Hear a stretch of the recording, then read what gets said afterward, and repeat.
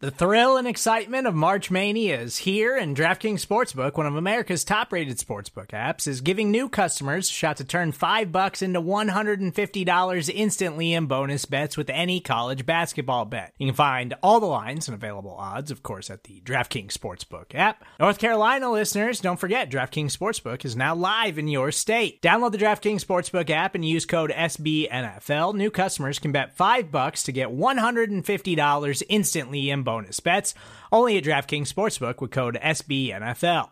The crown is yours. Gambling problem? Call 1-800-GAMBLER, or in West Virginia, visit www.1800gambler.net. In New York, call 8778-HOPE-NY or text HOPE-NY. In Connecticut, help is available for problem gambling. Call 888-789-7777 or visit ccpg.org. Please play responsibly on behalf of Boot Hill Casino and Resort. 21 plus, age varies by jurisdiction. Void in Ontario. Bonus bets expire 168 hours after issuance. See dkng.com/bball for eligibility, deposit restrictions, terms, and responsible gaming resources.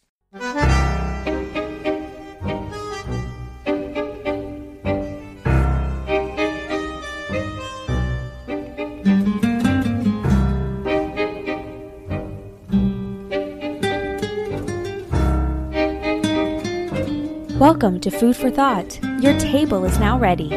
Your servers will be Nate Geary and Bruce Nolan. Our specials today are cold, hard facts and fresh, hot takes. Can I get you started with... I'm sorry, just one moment.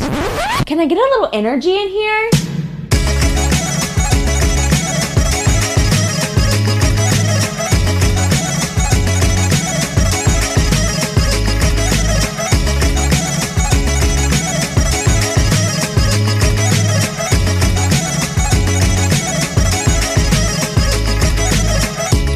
Serving it up to you live on the Buffalo Rumblings Multicast Network. I'm Bruce Nolan, that's Nate Geary, and this is Food for Thought, a show combining two of your three favorite F words. That's right, food and football. The third one is obviously foie gras, so get your mind out of the gutter. Foie gras. Foie gras. Foie gras. Foie gras. Okay, I need somebody in the comments to help me right here, because I have been pronouncing it foie gras my entire life. I guess not my entire life. I guess I didn't really know what foie gras was in the third grade. But I need somebody in the comments section to settle this unexpected dispute that we just popped up on as to whether or not it's pronounced foie gras, or how did you pronounce it, Nate? Foie gras. Foie gras. It's foie. You are correct. Boom! Another victory for Bruce. Wait. Can you? You can't hear it, but if you go to Google and go to pronunciations, do you know that you can hit a button and it'll tell you? Yeah, it's amazing. What have we come to as a society? It's foie gras. I was wrong. Foie gras. Not that. And remind me again. It's a meat. Is it liver? Foie gras. Foie. It's duck. It's a duck dish. But it's like a lot of different parts, right? It's liver. It's liver of a duck. Okay. It's duck liver. Yeah. Yeah. No, not for me. Not for me. Yeah. Not for you. No, not for me. Okay. Well, there we go. Foie gras. There it is. Look at us go. Getting it off to a good start. Oh, there it is. Right off the bat, ladies and gentlemen, Nate decided to bust out what is left of the eggnog. You know, Nate, I had someone message me today on Twitter and said, how much of a super chat would be necessary for you to sniff that, for you to open it up? We are basically at this point. Where we're basically taking like bets around the lunch table. Do you remember when you were a little kid and you were around the lunch table? It'd be like, I'll give you $5 if you lick the floor or something crazy like that. Because, kids are stupid. Yeah. That's basically where we're at. This is a cafeteria, and there's a bunch of people going, sniff it, sniff it, so sniff it, sniff as it. You can see, since I kind of moved it around, this is the first time I've moved it around a bit. At the top here, you can now see the chunk above the water for the first time. Wow. It's impressive. For those of you who are listening in podcast form, you are really missing out. You're really missing out. Yeah, so somebody asked you how much it would take for me to sniff this, and listen, if you don't want me to finish the show, I'll sniff it. But if I sniff that, it's over. Show's over. Show's over. It's just the Bruce exclusive at that point. Yeah, it's just the Bruce exclusive at that point. It's exclusively Bruce. Nate's gone. Well, ladies and gentlemen, the comment section. Dawn is in the comment section. Hey guys, she says Richard Rush is in the comment section. Patton is in the comment section. Thank you so much, guys, for being a part of this. Yes, of course. You know what, Trey? I have a feeling we're going to get to can we handle the Chiefs defensive line? I have a feeling we are going to get to that. David asks, dude, why is your technology still broken? Why is guys, I'm sorry, my camera, I have been trying Seriously. for an entire, it feels like it's been an entire year now. At least. It's been like an entire season of football, and I've been trying to get my camera to work, and I just can't do it. Every week I think, guys, this is the week. This is the week I pull it off, and I just don't. Alex says, Nate, glad I'm not the only one rocking a playoff stash. That's not a playoff stash. That's just the Nate stash. It is. So this evening, I had I don't know, at this point, what did you call it? Technically, it was my birthday dinner. But my birthday was in December. But COVID and some of the other things kind of pushed off our dinner. We went to the Hofbrauhaus here in Buffalo, which is, by the way, so super fun. Just a very fun place. And, you know, one of the things, well, speaking of foie gras, there was some foie gras. We got it was a charcuterie board, but there was 2 slices of Swiss cheese and 9 different types of meats. So I was in heaven. My girlfriend didn't like it as much, but yeah, man, this mustache, I try to tell my sisters because at Hofbrauhaus, it's very hard to hear because they play music very loud, polka music very loud. So she wrote down in her notepad and showed me her phone, and her phone said, shave your mustache. And at first I read it as save your mustache. I was like, yes, save it. I agree. And she's like, no, it says shave. And I try to tell her that, like, a lot of people have been complimenting me on it. A lot of people tell me it's great and I got to keep it. So I'm not sure that Bills lose, Bills win. I don't think anything on this face is going to change anytime soon.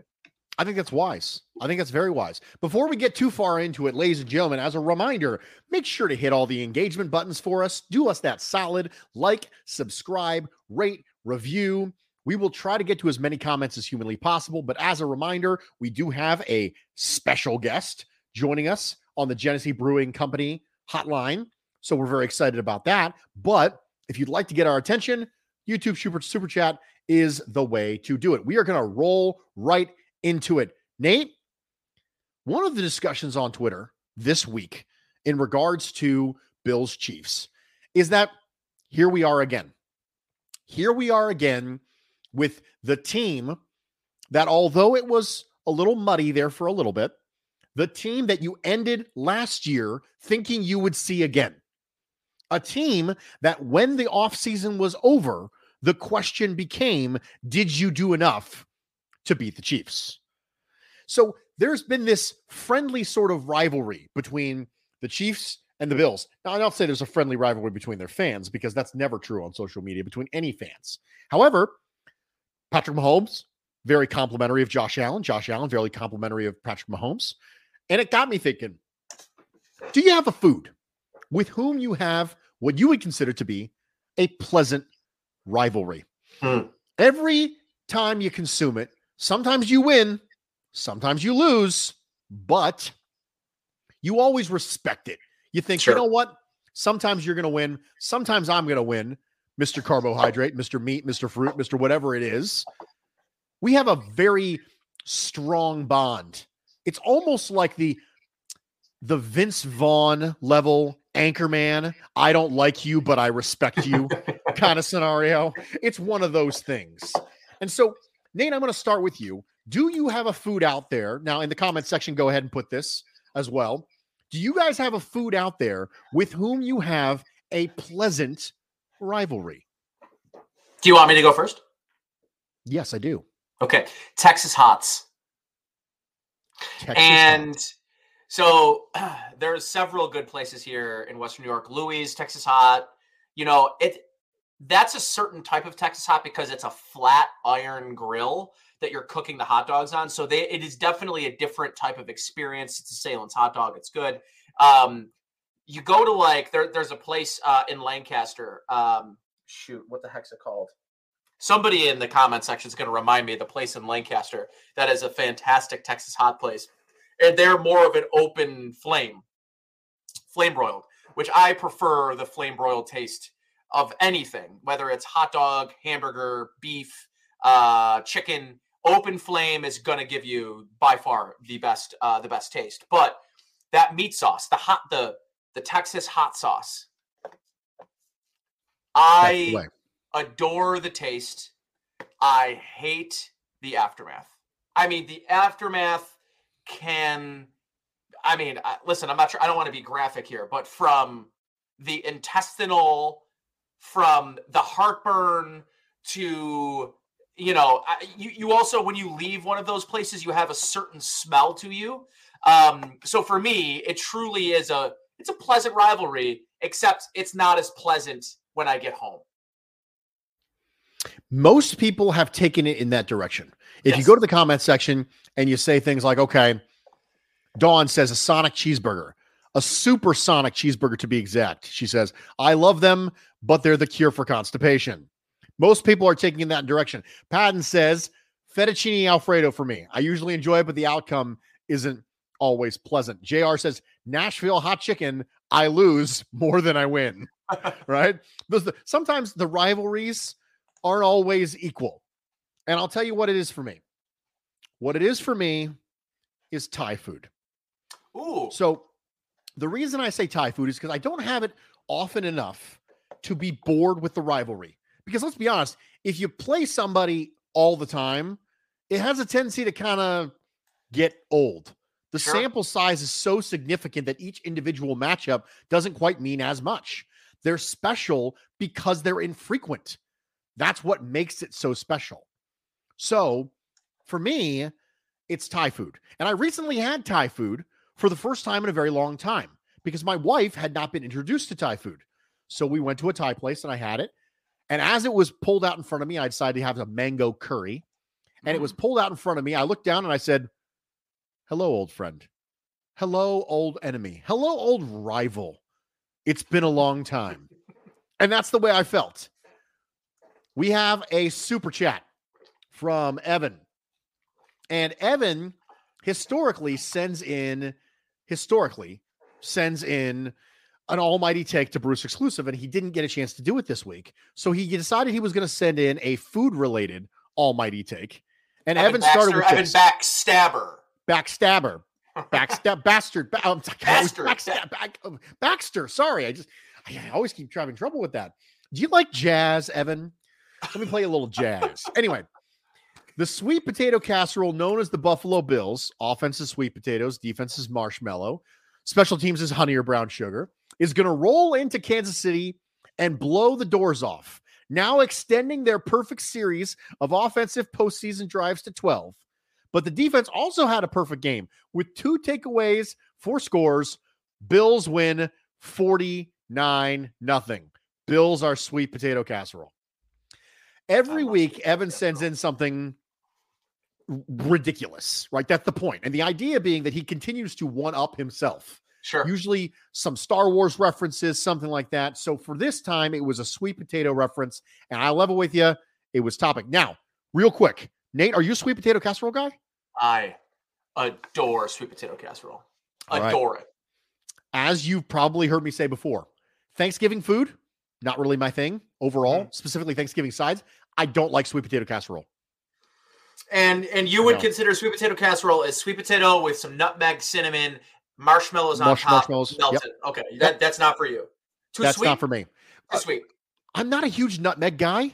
I'm not a huge, it's fine, right? It's not like I'm going to like hurl if I eat it. I'm not going to. I just never voluntarily decided. And as a general rule, my floor for food is always really high.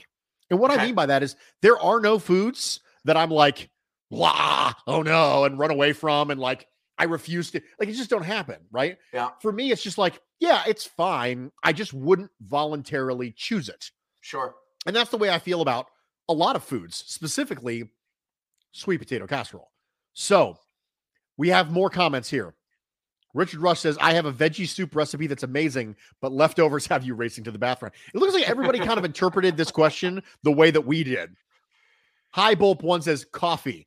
I love the flavor as I drink it. The taste in my mouth hours later is garbage. There we go. That was different. You're like, yes, I really like this coffee. And then I don't like the way this coffee makes my mouth feel. It's just never good at all. So John DeFazio says, what's up, fellas? Can we please address the elephant in the room? We have the best defense. Okay. Best defense in football, best defense. I think that the Buffalo Bills had some breaks this year when it comes to quarterbacks that they played, but they were able to perform well enough against really good quarterbacks, Mahomes and Brady, that I still feel like they got a really strong defense. I know they beat the ever-living tar out of bad quarterbacks because we know that. That's what they did. By the way, that's what good teams should do. Right, as they should. But it's not like they performed terribly against bad quarterbacks. Do you know who did? The Philadelphia Eagles defense. Jonathan Gannon is getting a lot of run as a head coaching person right now, but it's not because his defense overachieved. It's not because his defense only had their good games against bad quarterbacks. The Buffalo Bills had their best games against bad quarterbacks, but they didn't play poorly against Mahomes. They didn't play poorly against Tom Brady. They didn't play great against Derrick Henry, but they didn't get blown out by Ryan Tannehill. They basically rushed Davis Mills back to the bench, and then he came back and looked like the best rookie quarterback.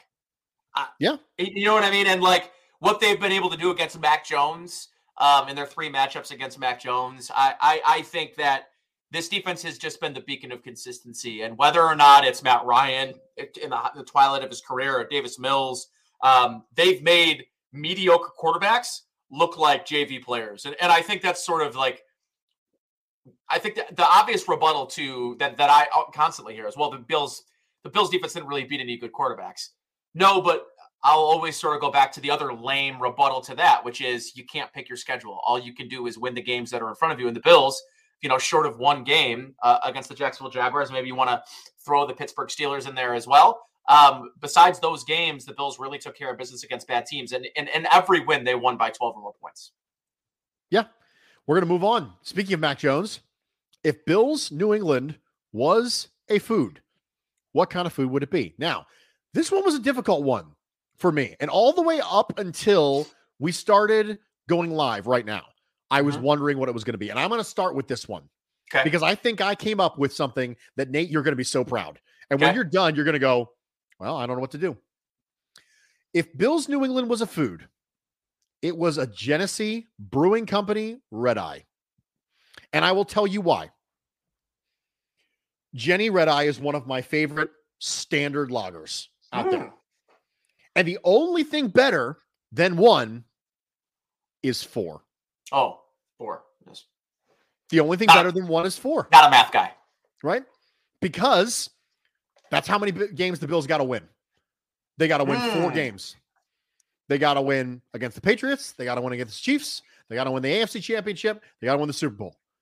And it's not like I need to get something different. I just need that again. Now, to be fair, you're not going to get the best offensive performance in the history of football again. That's unreasonable. And the second beer might not hit quite as good as the first one does, but you still go for a second. Maybe you go for a third. Maybe you go for a fourth. But the only way to top it is by duplicating the thing you already had. And show is sponsored by Genesee Brewing Company. Ladies and gentlemen, I'll level with you. I don't know how you're going to top that, Nate. So I do. I know how I'm going to top it. And okay, listen, I just so happened to eat it last night. And what I had last night was an A5 10+ Japanese Wagyu filet. And yes, it's the perfect piece of meat. And yes, it was perfectly cooked to a perfect medium rare. For me, a medium rare plus, right? Everything about it was perfect. Step by step. The cooking, the aging process, the presentation at the table, the demi-glaze that I got on the side that I was dipping it into, the marbling, it went 7 for 7 and perfect. And well done. And so for me, Bruce, the reason that I ended up buying it, well, first of all, my girlfriend's listening. It was a boys' dinner, and it was $140. It was really expensive. It was really expensive, but it was super good. It was really good. Tell Nate's girlfriend. It was one of the best cuts of steaks I've ever had. I mean, just from start to finish, the tasting, the marbling, the fat content, the texture of it. I mean, just everything about it was perfect, much like the Bills' offensive performance. Really, you could make an argument the Bills' defensive report. Thanks, Patton. I know this is being recorded, so there's going to be evidence of Nate trying to hide something from his girlfriend, recorded on YouTube until time immemorial. The sun will burn out, and there will still be proof at some point that Nate was trying to hide this from his girlfriend. I just don't think you thought this through well. I don't know. Yeah, revealing it on the podcast, maybe not the best of my ideas, but listen, I've had worse ideas. I've had better ideas, but at the same time, listen, I didn't even know you could get a steak that good here in Western New York. Like, that is as high end, those steaks are hard to find outside of Vegas, outside of New York City, outside of the big metros here in the country where there's millions and millions of people and you can source unbelievable beef products. That was by far the best beef I've ever had, bar none. Cut of meat was amazing. I'm a big filet guy. I know not everybody loves filet because it tends to take on the flavor of whatever you're cooking it with or whatever sauce. It doesn't have that fat content, but because it was a 10 plus, that's the marble rating and it's out of 12. This had more fat content in it than I've ever seen a filet have. And with that, it really elevated, I think, a really good cut of steak into, and it's Japanese Wagyu too. This is an American Wagyu. This is the good, the primo. And that's exactly what that Bills game was last week. The primo of the primo. John DeFazio comes in with a super chat. Fellas, great show. Thank you, John. I really appreciate that. One of my favorite formations that is causing D-lines fits is the heavy imbalance with Doyle. We are a much more physical team using it. So, first off, John, I appreciate the super chat. Also, being able to go 6 offensive linemen is a big part of the Bills' run success recently. A lot of it's going to a lot more gap runs using Tommy Doyle and unbalanced line, which you remember correctly, that was Spencer Brown's job early in the season. And Tommy Doyle was not nearly as ready to play meaningful snaps as Spencer Brown was. So what you're seeing is a 6th offensive lineman who's developing on the fly, because Tommy Doyle, a plus athlete, right? A real plus athlete. Now, he's not Spencer Brown. Nobody's Spencer Brown. I think that one of the things that we should talk about is that Spencer Brown is, I say this without hyperbole, one of the best athletes at offensive tackle since Jonathan Ogden. That is, again, I'm not being hyperbolic. Go look it up. Go look up his athletic testing. The freakiest of the freaky freak athlete. Tommy Doyle is a really good athlete. Spencer Brown is a notch above that. That's how good athletically Spencer Brown is. And so what you're finding is a player who was clearly not ready. If you watch Tommy Doyle in preseason, he was not ready. One of the ways you can get someone like that ready is by bringing them in with limited responsibilities as a 6th offensive lineman. And that is what you've seen from Tommy Doyle, is him developing on the fly in this sub-package role with a 6th offensive lineman. And he got a chance to catch a touchdown pass for his troubles.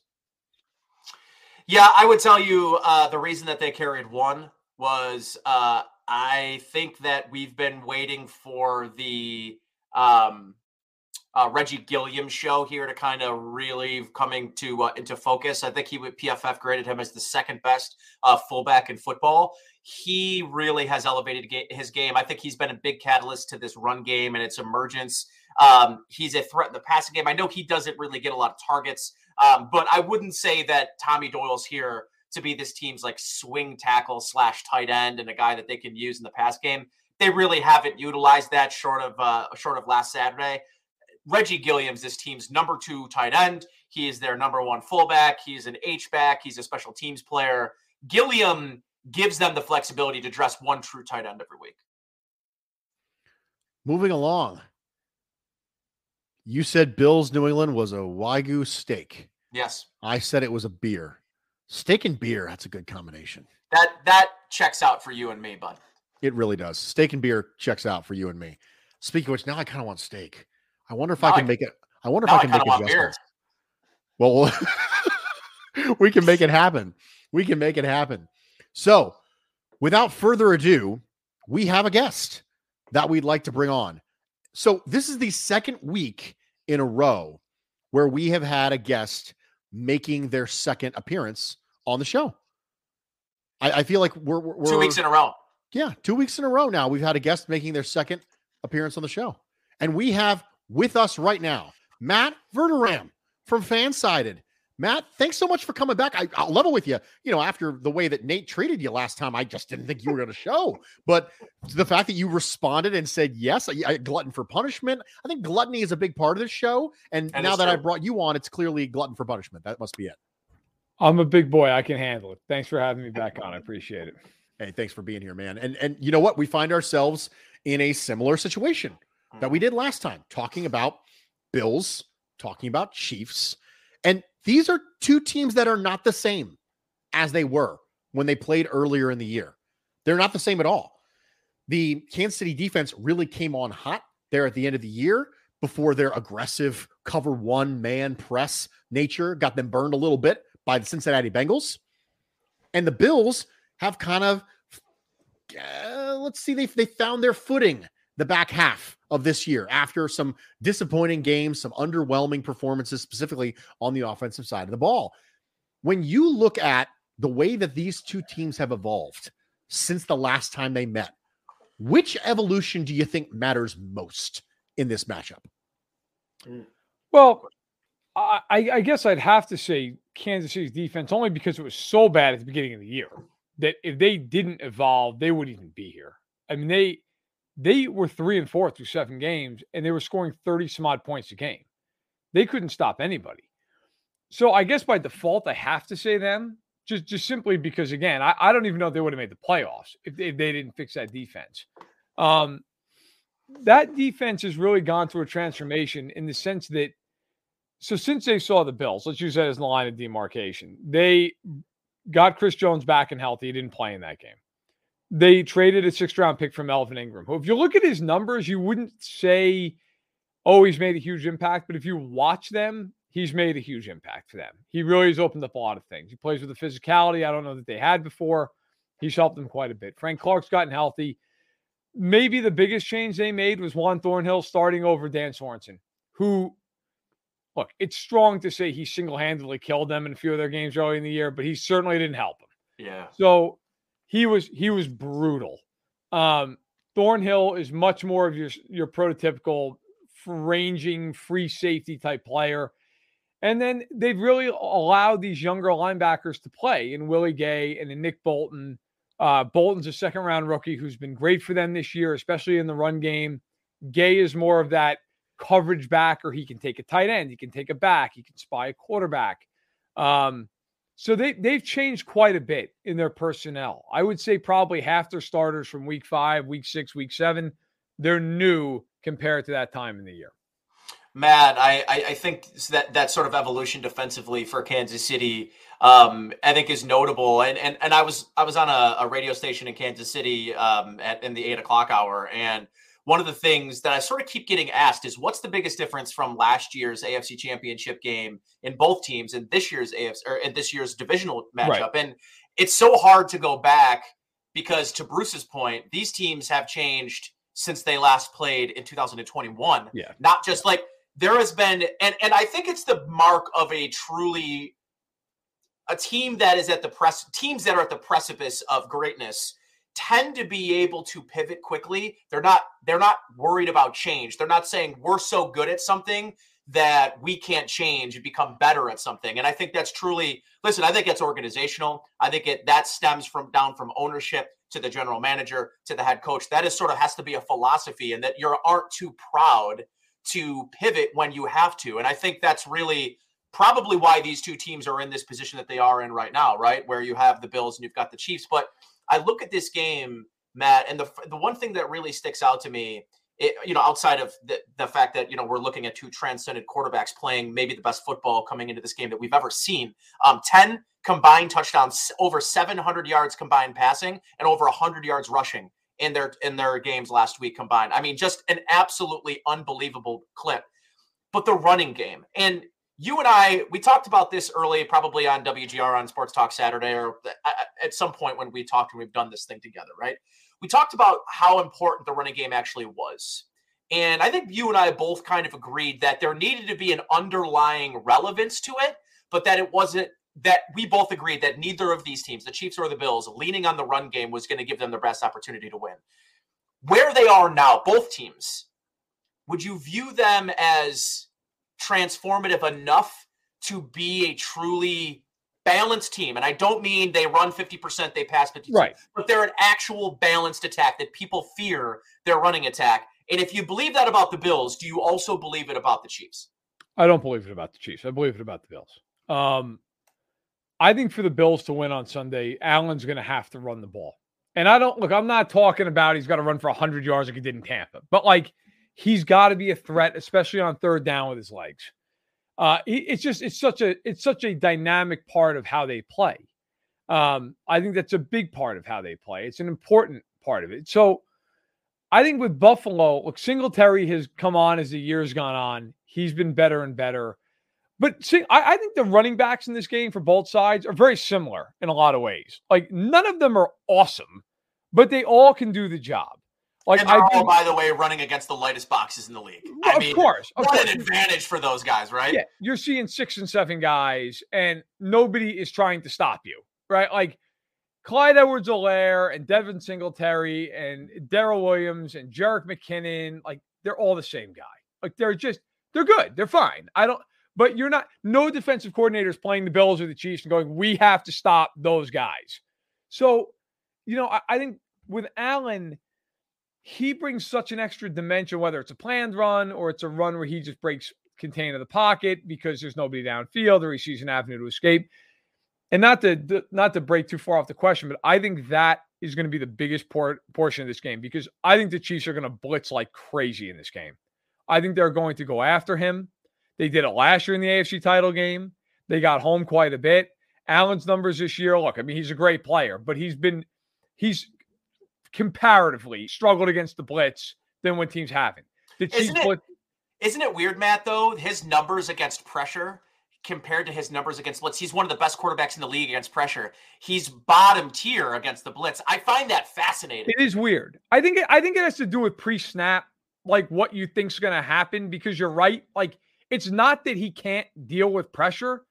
I think a lot of times it's just mentally, you see 5 coming, you see 6 coming, and maybe there's a tendency as a young guy to kind of go, okay, here's where I'm going to go with the football.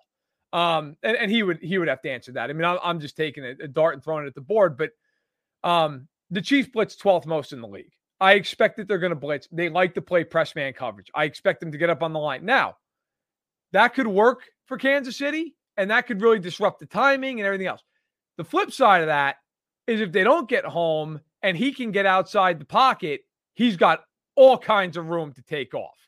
So that's a game where how much do you want to blitz? How much do you not? Are you willing to sell out? Are you willing to have maybe kind of more of a controlled, a delayed blitz where you bring a guy, maybe there's a spy behind? There's a lot of different things. And that's what I find so fascinating about this game is a chess match. But in terms of the running game, look, I think it's important for both these teams because Buffalo, the first time they played 2 safeties 15 yards off the line of scrimmage on every play. If you're Kansas City, you don't have to dominate in the run game, but you have to run the ball to some extent in this football game. Conversely, I think if you're Buffalo, whether it's Singletary or it's Allen, you've got to run a little to slow down Kansas City's pass rush. They're 30th in sacks. If you look at their sack numbers, you're not blown away. They're top 10 in pressure rate, hurry rate, and quarterback knockdown rate. They get home. Bills and Chiefs are the same way, man. They do not get sacks, but man, they are top. Bills are number 1 in pressures. They're number 1. Right, and that just goes to show you. And I think a lot of times with these teams too, part of that is they're winning a lot, so they can just pin their ears back and go, "Yeah, you want to run draw? Who cares?" right? Like we'll give up 10 yards every once in a blue moon. But that to me is the game within the game. Like these teams, the sack numbers aren't great. I mean, I think Addison leads the Bills like 7 sacks. Jones is obviously the big player on the Chiefs, but Ingram and Clark have played well. They don't get a ton of sacks, but they hit the quarterback a lot. They cause pressure. And to me, the way to stop that, the easiest, is to run the ball enough to make the team respect you, stay ahead of the sticks. I'm very curious to see which team can do that this weekend. If the Bills had a week for their screen game to just magically come out of nowhere and manifest themselves, this would be the week. Yeah. This is the week for there to magically become a screen game where there hasn't been since the Bills have, had Sean McDermott and Brian Daboll. I specifically want to ask you about Chris Jones because earlier this year, the hubbub on Chris Jones was they're playing him at end. And then they decide, you know what? Maybe we'll just keep the all-pro level player where the all-pro level player gave us all-pro level play. I don't know. It's just sometimes I feel like coaches a little overthink this. But was the Chris Jones maneuver specifically tied to Melvin Ingram? Or were they going to do it anyway because they just wasn't giving him the response that they wanted on the end? Oh, they had to move him back in. They did it a few weeks before they got Ingram because, look, Jones had wanted to try playing on the edge for years. And they kind of hesitantly were like, okay. And then he had 2 sacks in week 1. And then the thought process was like, oh, this is going to be unbelievable. He looked great in the preseason. He had 2 sacks in week 1. And then it came to pass like, oh, right. But our defensive tackles, other than Chris Jones, like Nadi's really good at being a run stuffer. He's a typical nose, but he's not a pass rusher. Jerron Reed, who they brought in, was a guy who they expected to have a big pass rush. He did nothing until Chris Jones moved inside. Then he became at least a good player. I think of all the guys up front, he's probably been the quietest, but he's played better the second half of the year. I think the Ingram trade was more a product of, okay, with Jones back inside, we don't have a second guy on the edge. It's Mike Dana, it's Alex Okafor, who are fine as rotational players, but they're not guys you want playing 75% of the snaps. And so Ingram, the Chiefs brought him in for a visit in March. I remember reporting on it. They had a good visit. They were just a little bit apart on money. He ended up going to Pittsburgh on a 1-year deal. And then Pittsburgh ended up trading him to Kansas City for a 6th. And like I said, if you look at the numbers, you would not be blown away. You'd not say, wow, he's made a huge impact. But if you actually watch them, he's made a huge impact in the run game because he's great on the edge. And again, he's one of those guys, as we just kind of talked about, not huge sack numbers, but he gets a lot of pressure. He's got a really good bull rush. I think that's a really interesting matchup. Spencer Brown, who's been a rookie for the Bills, of course, as all your fans know, he's a fun guy to watch. He's got attitude for days. He's an interesting guy. He's got a lot of talent. And then he goes against this guy in Ingram, who's this cagey vet. Like, that's an interesting – there are some very interesting matchups, like, on the offensive line on both sides, right? The Chiefs have these 2 rookies this year, and Humphrey and Smith, who have been really, really good. And I'm curious, like, Ed Oliver, who wins that matchup? Mm-hmm. Who wins with Spencer Brown and Melvin Ingram? It's going to be – I would expect the Bills to double Jones. I mean, everybody does. I think the Chiefs are going to counter that by showing, and even if they don't always bring it, but showing pressure up the A and B gaps and trying to get the Bills to have to single him up. But do they? Or do they just say, we're going to leave Singletary in, or we're going to bring in Zach Moss to block, or whoever the hell you want to bring in? Like, that's very interesting to me. And I think it's going to show with Jones, most teams double him and say, we'll take our chances singled up on the outside. I would think the Bills will try to do the same thing. Patton says here that we saw the Bills flirt with screen passes to tight ends and wide receivers early in the season, and they kind of went away from it. You guys may remember that last year when the Bills were trying to counter cover 1, cover 0 pressure, they had a smoke screen and a tunnel screen that was lined up for that. And then against the Cardinals, they had a pivot off of that, where they had a play that was a shot call to Gabriel Davis, where it looked like Gabriel Davis was going to block for a tunnel screen, and then he went up the edge. So they had layers on layers with those kind of things. And this is a scenario where you got to have an answer, and then you have to have an answer for an answer. You know, if they if they throw rock, you got to throw paper. You got to be ready for them to throw scissors so you can throw rock, right? That's the way this is. So it's not good enough to just have one answer. You have to have an answer, and then you have to have an answer for what you think their probable answer is going to be. Now, when you look at this, Matt, and you say, okay, the Chiefs are going to blitz, that's going to be a thing. If you're the Bills offensive coordinator, Is it the draws? Is it the run right at him? Is it the screen game? Is it the quick passes? Is it the uses of the slot? What is it exactly that you would go to based on your perception of where the Chiefs can be had when they do blitz? I think you want to throw outside the numbers. Now, the Chiefs corners aren't bad, but when they've gotten beat in the last 3 months, really, I mean, they've been very good. The only game they've really got was Cincinnati when Jamar Chase just turned it to Jerry Rice. I mean, that was a game where, I'm not kidding, that was the best game from a receiver I've ever seen in my life. Yeah. He had 260 yards, and I'd say 150 of them. The Chiefs were like in his jersey, and it just didn't matter. I think if you're Buffalo, that's where you need Stephon Diggs to have a good game. That's where, if the Chiefs show pressure, Allen's got to be willing to throw that go ball one-on-one and say, hey, look, we know it's a low percentage throw, but we believe in our guy. Like, Diggs is a better receiver than anybody the Chiefs have at corner, right? Like, Ward is a good corner. Snead's a good corner. Fenton, I don't know that he's going to play. He's good in the slot. He's kind of their nickel guy. If Mike Hughes plays instead of him, Hughes is up and down. He's had some really good games this year. He's had some games where he's gotten torched. He's been better as the year has gone on, but certainly is not as good as Fenton. Ward is probably their best cover guy on the outside. Snead is a guy who physical, more of an athlete type.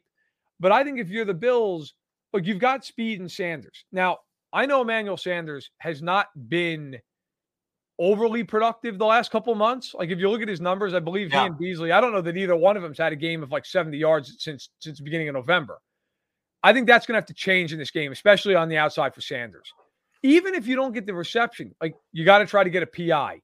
The Chiefs are very physical. They are not afraid on the outside to grab and hold and push and pull. And sometimes they get called, sometimes they don't. If you're the Bills, I think you have to challenge that.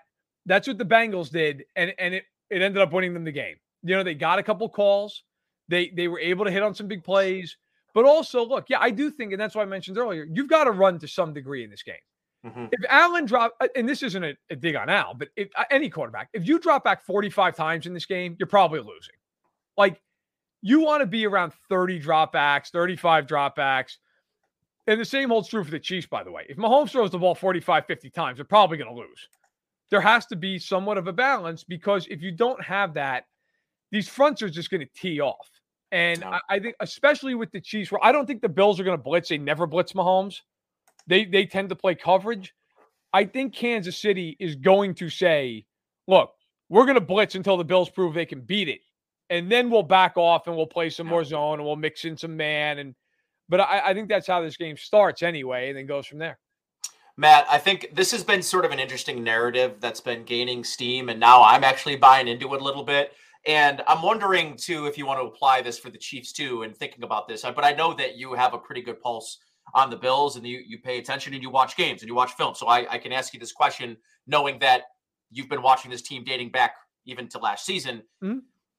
What it's felt like, and even more so since week 16, watching this team essentially unveil Isaiah McKenzie in week 16 against the New England Patriots. He goes 11 for 125 and a touchdown in that game. And now you see this team pre-snap.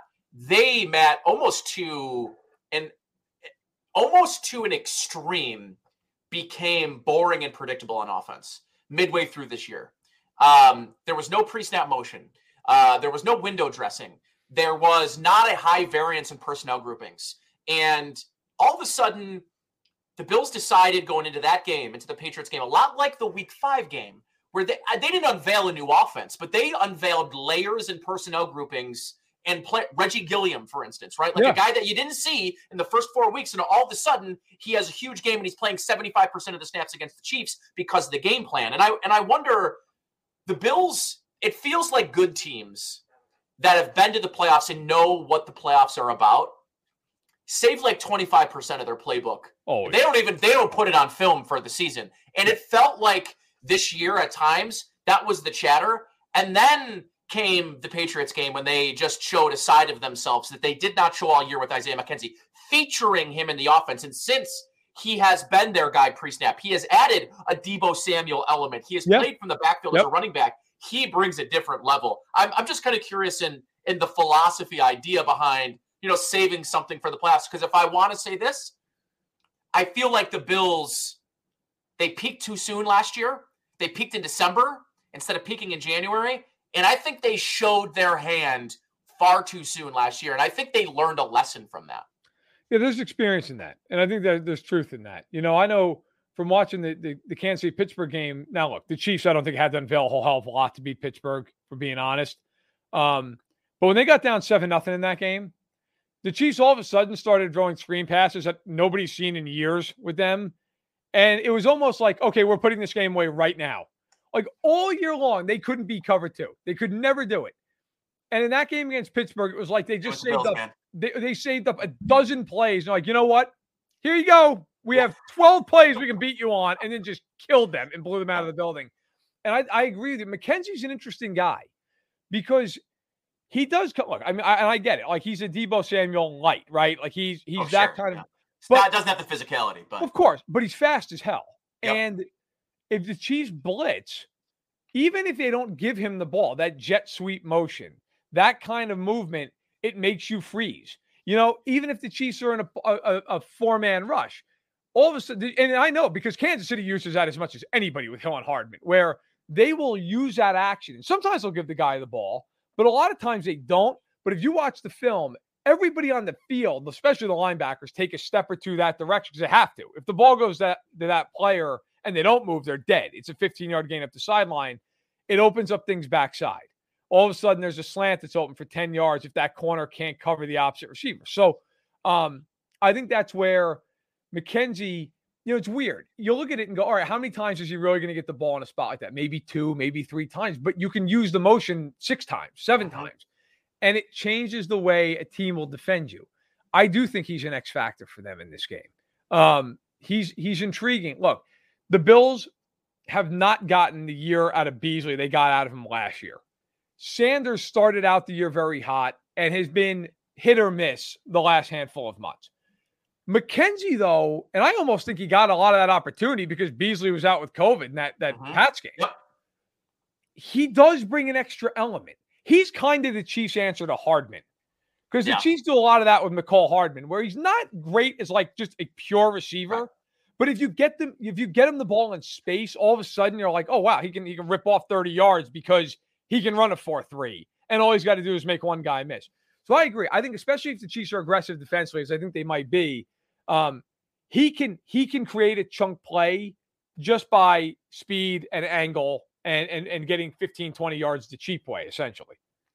You have to respect Hardman and McKenzie in motion far more than you do Jerry Jeudy going in motion with the Denver Broncos, who Pat Shurmur literally never gave the ball to. So it is not quite the same thing. I know I had Jerry Jeudy in fantasy, but yes, you did. That's neither here nor there. Not that I'm bitter. I'm just saying.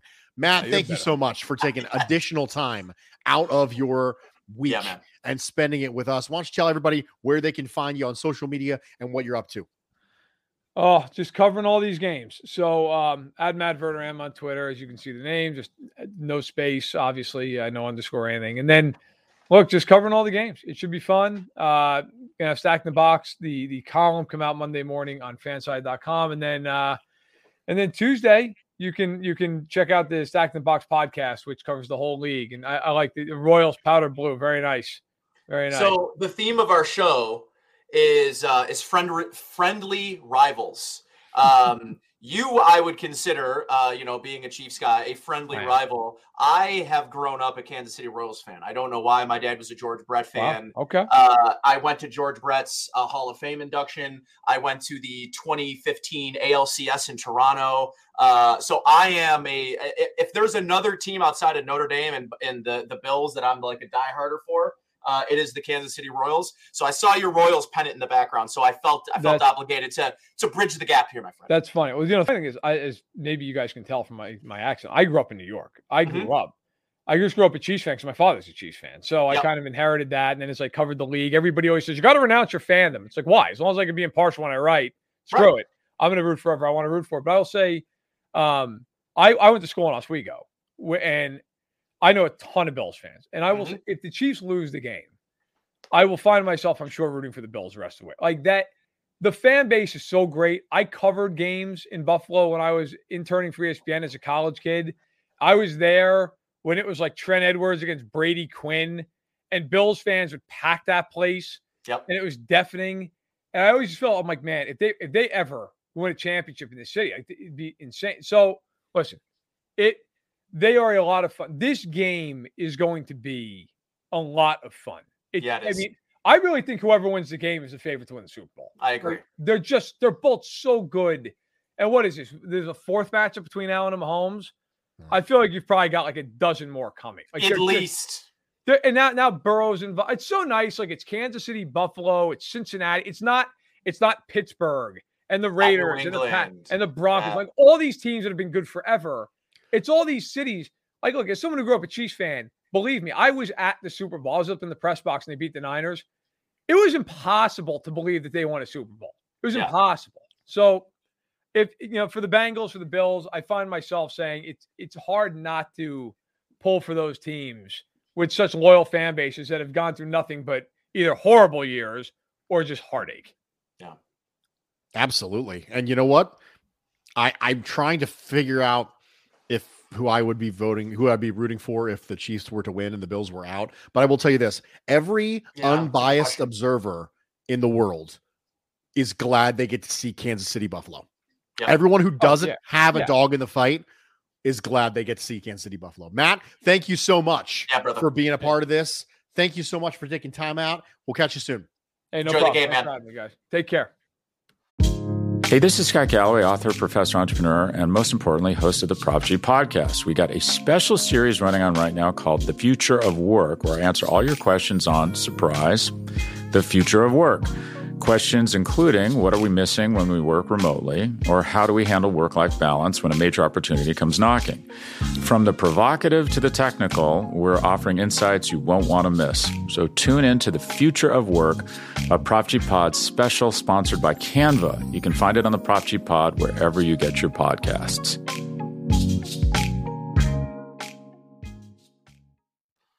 Big fan of Matt Verderame. Does a good job consistently every time he's on.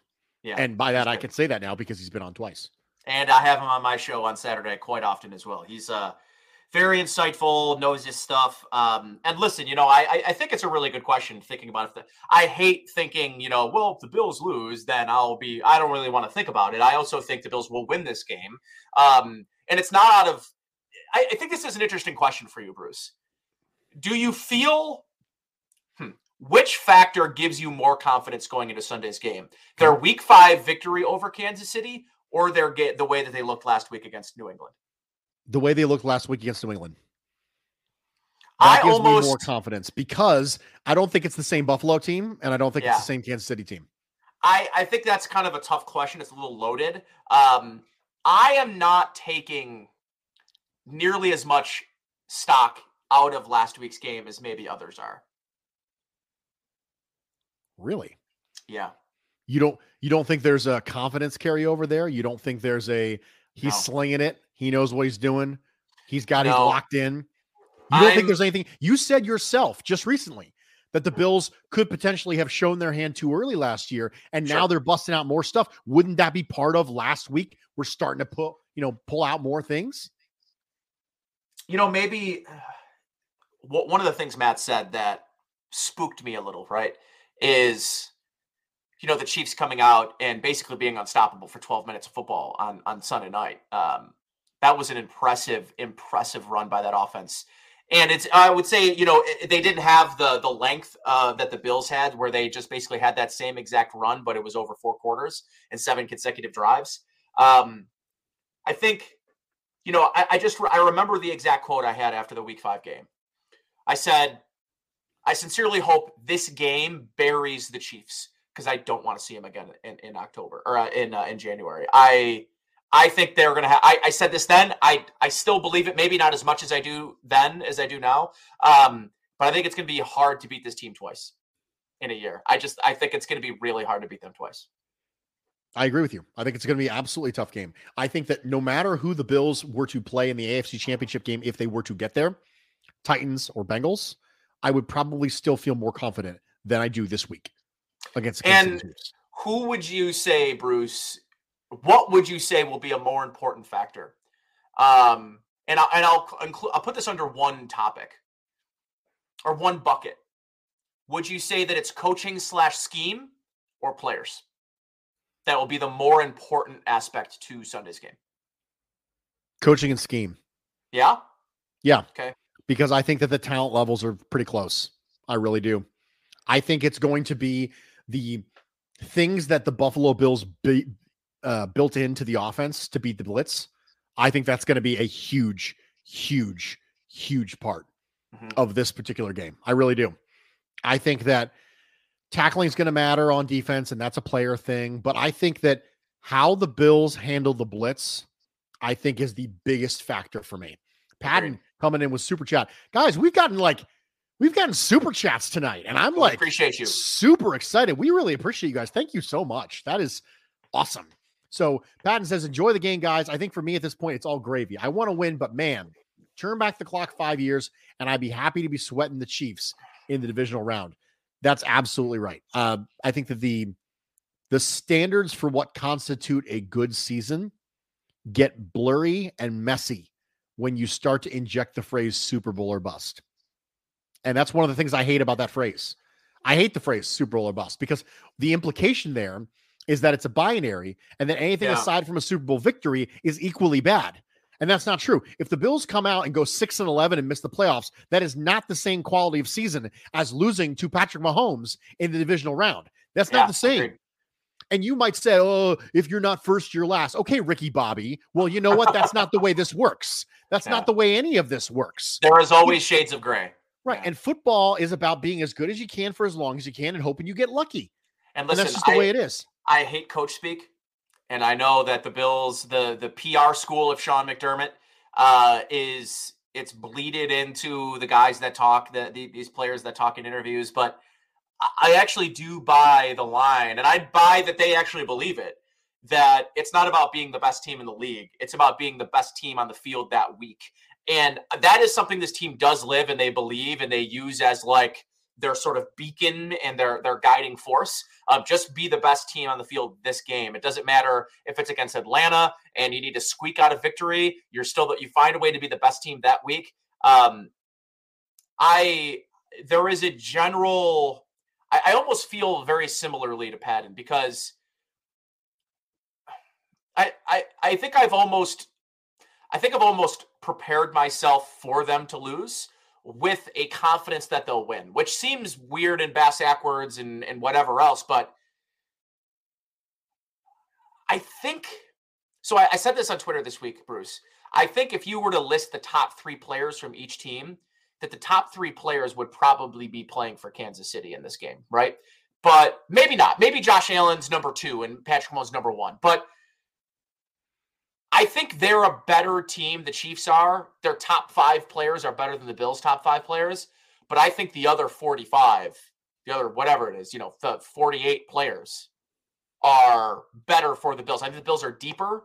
I think they're better overall. And if you can stop the stars from Kansas City, I think that's how you stop the bleeding. That's how you stop them. And can you slow down Patrick Mahomes? Sarah Spain said this today on ESPN on not PTI, on Around the Horn. She said, this won't be a game of inches because she hates cliches. This won't be a game of inches. It'll be a game of stops. Who gets more stops in this game? She liked the Bills because she thought the Bills, number 1 defense, that they would get enough stops in this game for the Bills to ultimately win. But I like your point, Bruce. I do think this will be a coaching and a scheme thing. If the Bills are going to settle for field goals and they're going to punt on 4th and 1 on the Kansas City 48-yard line, the Bills are going to lose this game. I also agree with Matt Verderame. I think the quarterback that's got to throw the ball 50, 55 times in this game, I think that team is also going to lose. So I just think there's a lot of factors. I think this is likely the closest, this is the closest matchup of any of the 4 matchups this divisional round weekend. I think the line continues to fall closer and closer to the Bills. I think it's now at 1.5, which is insane for a home team. Usually home teams at the very worst get 2 points. So the Bills have the money's been flowing into the Bills. There's a real underlying belly of confidence that I have, and I know the fan base has. But I was asked this question today, Bruce, that even with the confidence of knowing the Bills played as well as they did last week, is everyone sort of in Buffalo because of the heartbreak, because of no goal, because of wide right, because of all of these terrible things that have happened, these unfortunate things that have happened in Buffalo sports history. Will you ever truly, without an actual championship, will you ever truly be able to believe without a shadow of a doubt? And I think without that championship, all of us will sort of have a built-in mechanism where I know Patton doesn't mean it this way, but Patton essentially comes out and says, like, imagine 5 years ago, I would have taken this in a heartbeat. But this isn't 5 years ago. This is now. Could you really find solace in them losing this football game in what I believe is truly their window right now? And listen, I think that's a motivating factor for this team, Bruce. And I believe that the players are just as aware as everybody else that these windows are finite in the NFL. They are not a long-term sustainable thing, your window. I think most of them know this will be the last time that a lot of them, not all of them, but some of them actually get to play, that this group will be playing as well as they are together because of the nature of the NFL. These are two teams, Bruce, who have quarterbacks making $200+ million. They are not going to be able to retain this core forever. And I think this is their best. This may be, Bruce, their best opportunity to win a Super Bowl this year. I think you're right. I think there's a chance of that. But as veterans fall off, you see improvement from second and third year players. And that's the hope that you're going to get from players like Gregory Rousseau and Boogie Basham. And, you have players like Jerry Hughes and Mario Addison, who are very unlikely to be here next year. And you think, okay, this is your last run with them. But then you see players like Harrison Phillips breaking out in year 4. You see Ed Oliver breaking out in year 3. And you think, okay, well, if you get Rousseau and Basham to that level, then okay, then you can keep this train right on chugging, right? But if you miss on a draft or two, all of a sudden you're behind the 8 ball. JR comes in with a super chat, says, until they win a Super Bowl, I'll always be apprehensive. JR, I'm going to one-up you. I'm going to do the thing that everyone hates when they do, the one-upmanship. And I'm going to say, even after they win a Super Bowl, I'll still be apprehensive. That's a level of apprehension that I just have as someone who recognizes that people speak with far too much certainty regarding things that have so many different variables affecting the outcomes as professional sports. We speak with too much certainty. The reason why when I do Almighty Takes on my show, historically, I did them on a Friday show. Now I deleted that Friday show. And instead I do this Food for Thought show. I would always rank the takes that got sent in with 4 particular qualifiers: highly improbable, somewhat probable, or highly probable. At no point did I go 100, and at no point did I go 0. Because the fact of the matter is, we speak with way too much certainty. One of the things that gets you dunked on so fast on social media is saying things like, the Bills are going to win. The Bills are going to crush you. As if somehow your confidence can actually manifest a reality, which is just superstition all over again. This idea that somehow we're going to put positive energy out into the ether with our tweets. No, you're just going to get dunked on. That's what's going to happen.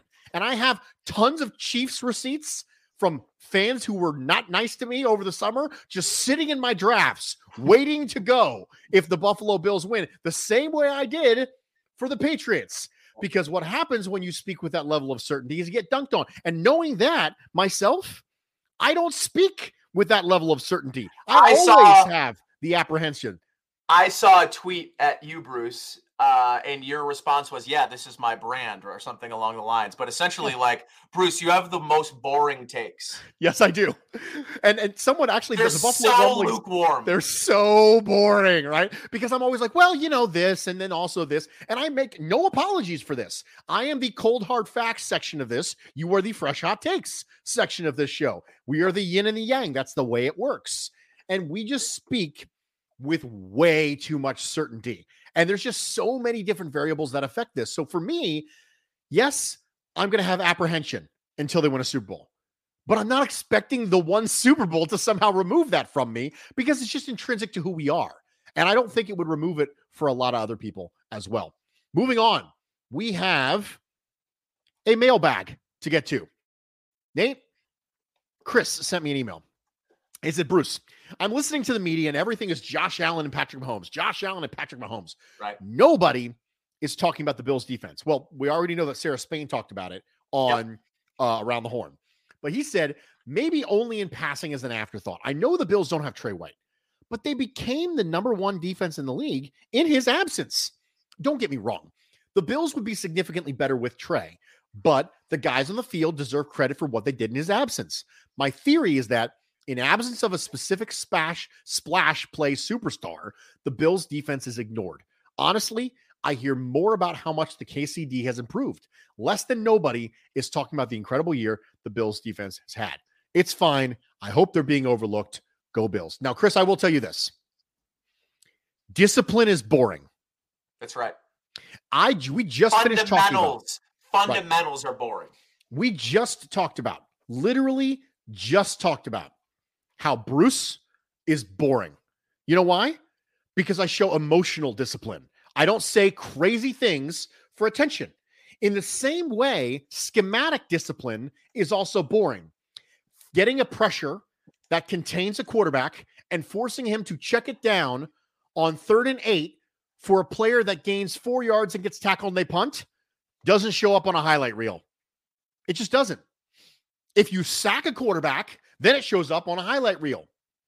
Both of them are negative plays because both of them led to a 4th down where you end up turning the ball over, which in this case is punting the ball. But one of them is exciting and one of them is not. I made a rant on the Bruce exclusive not too long ago where I was talking about the purpose of pressure.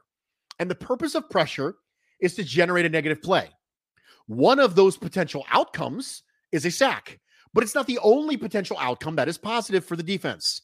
If it forces you to get a check down faster than you want it to get rid of the ball, and you check it down and you get 4 yards and it was 3rd and 12, then guess what? That's a negative play. The pressure was successful, but it's not sexy.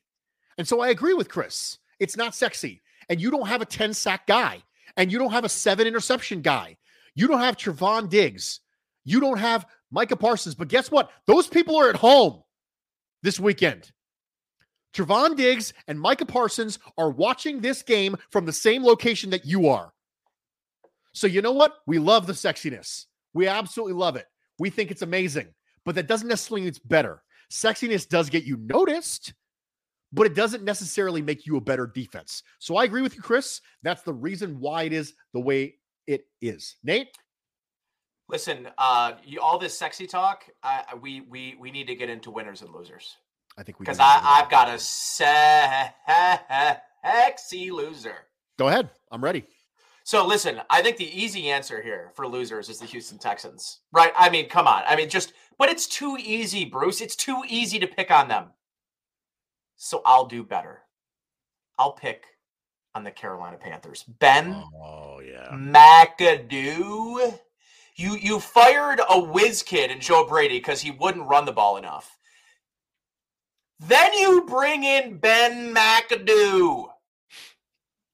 Matt Rule. I mean, what a disaster he has turned out to be. And nobody saw that coming. By the way, not even me. I thought the Jets royally effed up giving Adam Gase that job instead of Matt Rule. Matt Rule has been terrible. But listen, I want to also say something along the lines of like, man, Houston.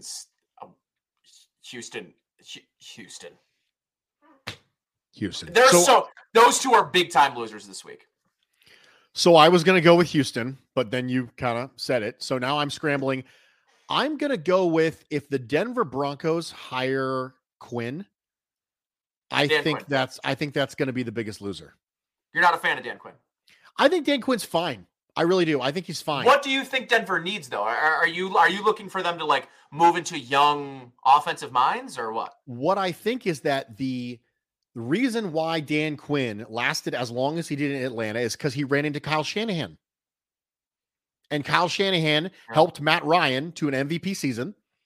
And Dan Quinn was a perfectly reasonable head coach. But the Denver Broncos are situated right now to a spot where if they can get a quarterback and an offense figured out, that matters. Because that team is good aside from the quarterback position and the offensive system. And so Dan Quinn, when you look at his experience, Who is his guy? Who is his offensive coordinator when he comes in? Nobody? Does anybody know? I just don't have a ton. I don't have a ton of faith there. I don't have a ton of faith. So my biggest loser is hypothetical. Ben McAdoo. And it is, Ben McAdoo. And if it's going to be Dan Quinn in Denver, and he doesn't bring in an offensive coordinator who can get some firepower out of the top 3 receivers on the Denver Broncos, all being very good. I mean, the Denver Broncos have one of the best top 3 receivers in football. It's right up there with the Cincinnati Bengals. Yeah. That's how good their top 3 receivers are. And they were horribly mismanaged by Pat Shurmur. And Teddy Bridgewater was no longer even reasonable enough the way he was in Carolina the year before. So for me, it's a hypothetical. And it's if the Denver Broncos hire Dan Quinn and he doesn't get offensive coordinator figured out fast and effectively, that sets him back years and years and years. It is the Broncos are in their window now if they get their quarterback figured out. If they get Russell Wilson or Aaron Rodgers, they're a Super Bowl contender right now. That's how good the rest of the roster is. Mm. And when you have that, are you really going to roll the dice on Dan Quinn? Now, they haven't hired him yet, but there's a lot of smoke in that area. So I'm going to go hypothetical biggest loser, and we'll see where it goes from there. Biggest winner, Nate, what you got? The New York Giants. Good for them. Good for Joe Shane for getting his first opportunity to be an NFL general manager. The New York Giants tweeted out 2 hours ago they completed their interview with Bills offensive coordinator Brian Daboll. It does feel like the Giants are finally turning a page and moving away from incompetence and retreads and going with a guy like Joe Shane, who has had the opportunity to be a pro and collegiate scout in the NFL, who has earned his stripes, developing and scouting players. He comes highly regarded from Brandon Beane, and he has been a large orchestrator of what this team and franchise has built here in Buffalo. And, whether or not he decides to bring Brian Daboll or it's Brian Flores, I think either way, I think what we're watching the Giants do is finally the smart thing, which is not to bring in a general manager on his 4th stint, a head coach, that is the Ben McAdoos, the Joe Judges of the world. They're going to go out again. I think if Brian Daboll goes, he ends up being their head coach, I think he'll be a slam dunk. And I think Brian Flores will be a good fit there in New York as well, being a New York kid. So good for the Giants. I think they finally, I think they'll be better than the Jets, next year. I think they've got a good enough roster, and I think they're putting the right people in place. So I would give the Giants the nod here. Biggest winner this week, Brian Daboll. He just finished up one of the best offensive games in the history of football. That is not hyperbolic. And now, because of the presence of Joe Shane, all of a sudden, Brian Daboll goes from having one option maybe that looks appealing to maybe more than one. Because if I were Brian Daboll and Joe Shane was not the general manager in New York, how do you feel about Justin Fields? That's really where you're at. Because I don't really have a lot of interest in going to Miami and being made to work with Tua from the ownership and saying, no, this is our guy and you're stuck with him. Now, if you feel okay about Justin Fields, then you can go to Chicago and you could do that. Or you now have your guy who was a connection for you in Miami when you were both there in the New York Giants. So you just had one of the best offensive games in history. And now your roster of possible, probable, and good spots for head coaching opportunities just expanded a little bit. More options, more pub on you for being an offensive mastermind. Right. I think this is a good week to be Brian Daboll, ladies and gentlemen. Agreed. So for me, biggest winner, Brian Daboll. Nate, we did it. We did it. We did all the things. We always do it. We always do it. We did it the right way. We came, we saw, we consumed. Yes, we did. We did. And I kind of feel like that should be the last. I kind of feel like that should be the last way that we end the podcast is we came, we saw, we consumed. We came, we saw, we ate, or something like that. I like consumed. We came, we saw, we consumed. I think that's got a nice little ring to it. I don't know. But until we figure that one out, then I'm going to leave you the same way I always leave you, which is this. I hope you enjoyed it. I hope you had a good time. And I hope you didn't leave hungry.